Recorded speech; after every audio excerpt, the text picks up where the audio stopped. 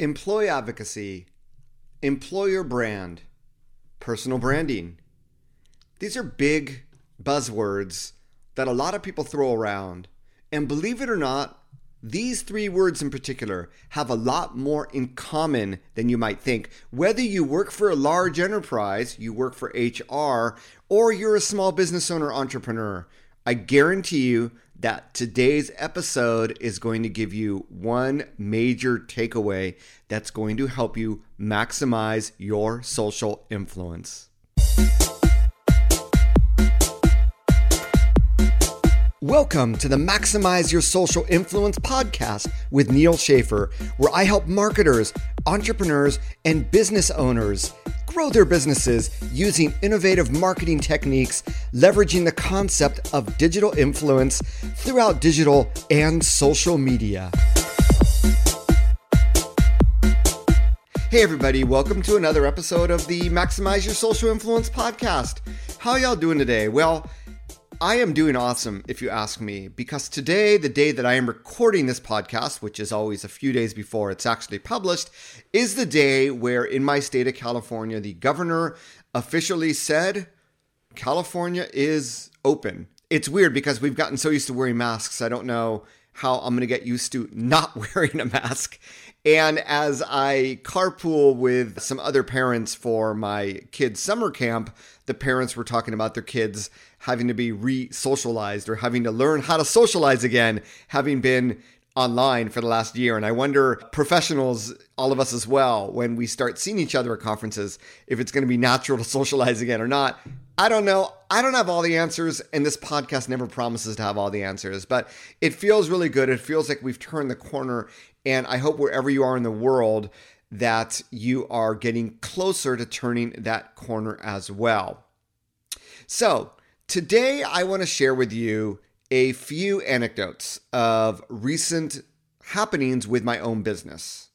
And as I talked about in the teaser, I'm going to be throwing out these big keywords, but I also want to relate it to some other things that I've seen both from members of my Digital First Group Coaching membership community, as well as just people that I've met locally. And the thing that ties all this together is going to be the main takeaway from today's episode. But hey, I can't get that out until I start telling you some stories. So let's begin with employer branding.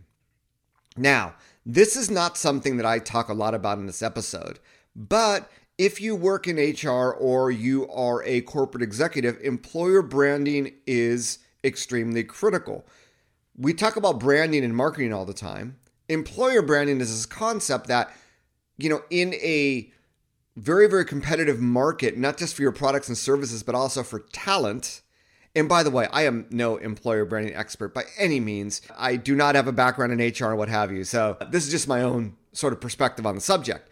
But the thought is that equally, it is a competitive market for talent. And therefore, we want to brand our company as an employer, as a place where other people would really like to work. Now, we see this a lot in really, really competitive technology industries, technology companies like you have in Silicon Valley. But it doesn't have to be limited to that. It can really be anywhere. It could even be in smaller markets. We know that now that the economies are starting to open up again, that the labor market is going to be going back to that extremely competitive nature that it was right before the pandemic started. And this isn't just the United States. I know in Japan, the demand for digital marketers far outweighs the supply, for instance, for those of my friends listening from Japan. And maybe in other parts of the world, especially post-coronavirus pandemic, there is a huge demand for digital marketers, and there just may not be enough that exist, right? So employer brand, we want to be able to attract the best people. Now, I'm talking about this because I had someone reach out to me to speak at an event. And it's an event for recruiters. And the concept is we want recruiters to work on their personal brand. But as I engaged in the conversation, I realized that, well, if we want the recruiters to talk about their personal brand, don't we also want them to talk about their employer and how awesome of an employer that they are, and therefore employer branding? And when you think about it, it's the same with companies.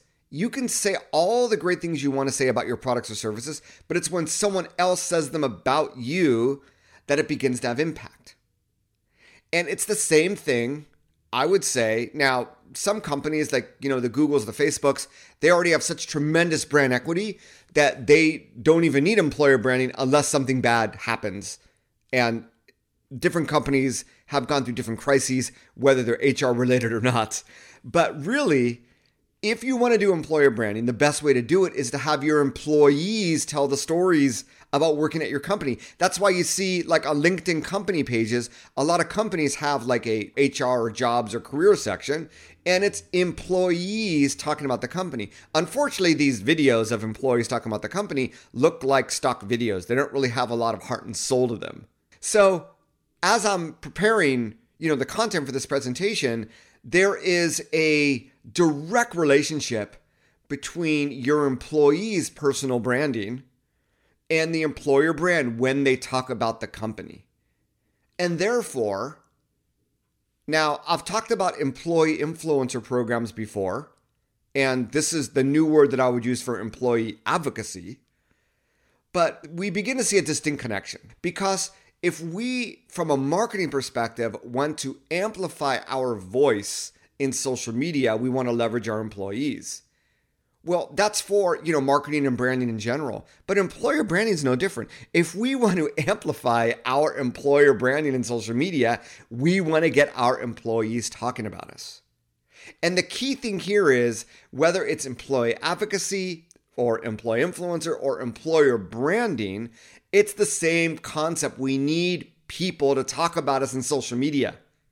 It's why influencer marketing exists. This is where it all comes together. It's really this concept that I've been saying for more than a decade, and I've said it on maybe a third or maybe half of my podcast episodes, which, man, I forgot to even say the number of this episode, but obviously we're well over 200, is the fact that social media was made for people, right? Not for businesses.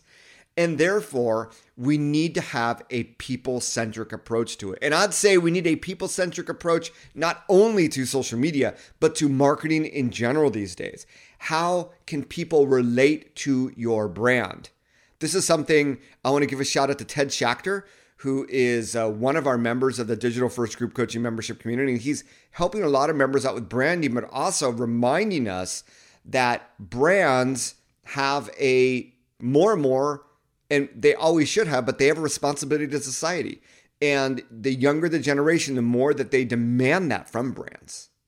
So it all comes into, how do we get positive word of mouth about our brand, whether it's to hire people, whether it's for products or services that we want to sell or market, or whether it's just to build trust with the community. It all comes down to people and being able to incentivize people in various ways. And well, I'm not just talking about money, but how do we get people to talk about us?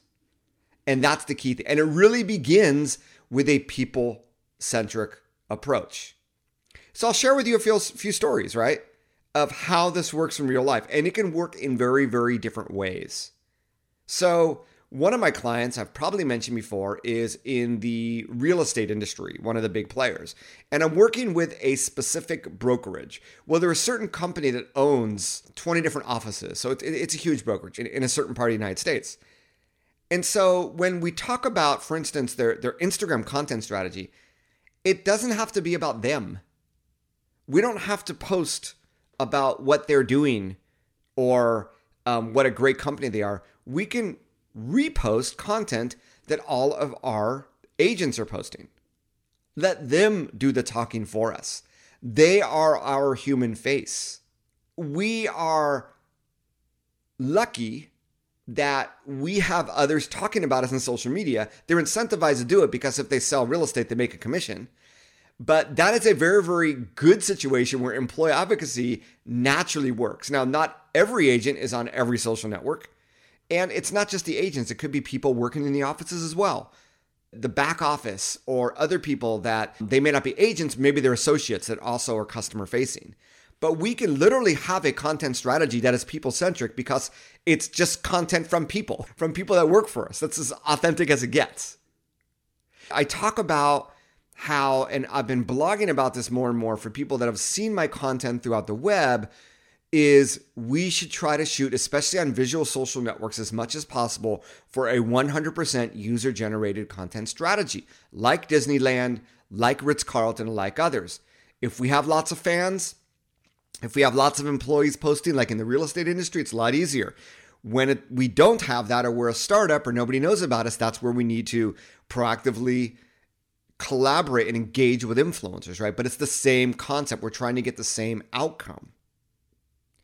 I'll give you another example. This is one of the newer members to the Digital First Group Coaching membership community. I hope to have more of these members actually appear on the podcast and interview them because they are doing amazing things. But another gentleman who just joined, they manufacture a part for bicycles. And the price point for this part is $200.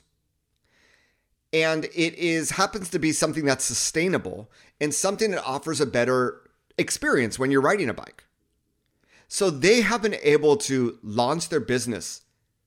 And I can't quote the gentleman. Like I said, I hope to have him on this podcast soon, but almost 100% from just reaching out to influencers and sending them a pair and having them use it and showcase it, and from that getting business. I kid you not. In the age of influence, there are some case studies as well, but that is how far influencer marketing can take you if you provide something of value that people actually want. Okay? Let me repeat that. Provide something of value that people actually want. Now, this bicycle part manufacturer had the luxury of being first to market of a unique product that's also sustainable. So it taps into a lot of environmental and social trends, right? Becomes relatable. They are a responsible brand. They check off those boxes that I talked about. But it's also something of value because it has an amount of like $200. If it was something that was $5 or $10, it's one thing. But when you provide a lot of value, when you reach out to influencers, you're going to do a lot better. And I asked the gentleman, he's like, yeah, we were featured on a YouTube channel with 75,000 subscribers and, all these Instagram accounts. I'm like, how much money did it cost you? He goes, no, it didn't cost us money. We just sent them product. So when you find the right influencers for which your product is a no-brainer, that they would have a natural interest in because you've done your homework, but you also provide that value. Now, if your product isn't valuable enough, there's other value that you can provide. Like, actually, All Nippon Airways brand ambassador program, they provided something of value, which was an airplane flight. That is something of value. But you begin to see what I'm talking about. And that is 100% people-centric, just focused on let's get relevant people with relevant audiences talking about our product. I'll give you another example. And I could go through these all day long. It is a mindset shift, right? A shift in your mindset that allows you to see marketing completely different. That I hope the Age of Influence, for those that read it, got a preview to it. My next book and my free ebook preview is coming out very soon. I guarantee you, I'm just in the final proofreading. I know it's taken a little while, but it goes beyond that, right? To really make you look at digital marketing in a people-centric, relationship-centric perspective. So this next one is very, very interesting. It's my chiropractor. Now, my chiropractor found that there is a program where, I don't know if it's Medicare or Medi-Cal, I don't know if it's national or state, but they will actually fund a little bit of funding for veterans to get, basically chiropractic care if they need it. So what did they do? Well, they didn't use influencers. They used another approach. They used paid media. They used Facebook ads because they can hyper-target veterans. It's just a lot easier to hyper-target and find them. Now, they could have worked with influencers, which might have required money, which might have required a lot more. But with the Facebook ad, what they're finding is a niche that nobody else is targeting, so it's very inexpensive. And they're basically offering them a limited window of free chiropractic services. Now, true, they are getting reimbursed from the state or country. I don't know the details for some of that, but not for all of that. But they are building goodwill on a people-centric marketing strategy where they are paying money to acquire these customers. They are giving free services to these customers, but they also know that the community that they're serving is pretty tight-knit. They are trying to make friends, and they're hoping from there that they are going to get great word of mouth. And at a minimum, they are serving the people that serve our country. Well, in the United States at least. So that, once again, they're providing value. You could call it a lead magnet, right? 1 week free chiropractor, 2 weeks free chiropractor, maximum months. I don't know what the details are. It is a lead magnet. It is providing value, and they're paying for the privilege, although it's very, very inexpensive, the cost per acquisition from what I hear, but it's all predicated on how can we provide people value? And if we provide them value, it's all going to come back to us in the future. Sometimes it comes back to us sooner, sometimes it comes back to us later. But look, I've used this quote in some of my presentations. I think it's from Henry Ford, and it's probably been said millions of times. It takes money to make money. So if you're going to spend money, and I often end my recent presentations on influencer marketing saying the same thing, instead of investing in the Googles and the Zuckerbergs and all the other paid media platforms, why wouldn't you invest in people? And that's my message to you. Whether it's your employees for employer branding or employee advocacy, employee influencer, and if you want them to become more active, train them, teach them, hire a photographer to shadow them for a day, hire a videographer, help them make better content. And I would say the same for influencers. And that's why I preach a type of influencer program, an influencer community that's inclusive to all, not just influencers, but your customers, your fans, your employees. Help everybody. It's a small price to pay for the word of mouth that you're going to get that is so hard to come by organically. But it starts with providing value. It starts with making an investment in people. It starts with realigning your ad spend, the way you think about marketing spend, with the reality of today. The age of influence was my beginning, was my introduction, looking through the lens of influencer marketing and the concept of influence. I have just begun. There is so much to say about this, and there is so much I want to teach you about this and train you about this and share the stories that I am experiencing, not only from my own clients, but from people in my community, as well as what I see around me in the world. So I'm going to leave you with those thoughts today. I've gotten into this cadence with my podcast very, very strategically. Every other episode, I do solo episodes. But I really, because I only have a chance to talk to you directly twice a month or only 24 times a year. So I really want to make each one of these times I have a chance to directly have a conversation with you, although it's in a one-to-many format with podcasts, I really want to make it count. I want to make it impactful. I want to incite you to action. And if this incited you to action, I'd love to hear from you. If you want to hear me talk more like this, I'd love to hear from you. If you want me to go on the more tactical how-tos, I'll do that as well. Let me know. All of my content is based on your needs. This podcast is no different. I'd love to hear from you.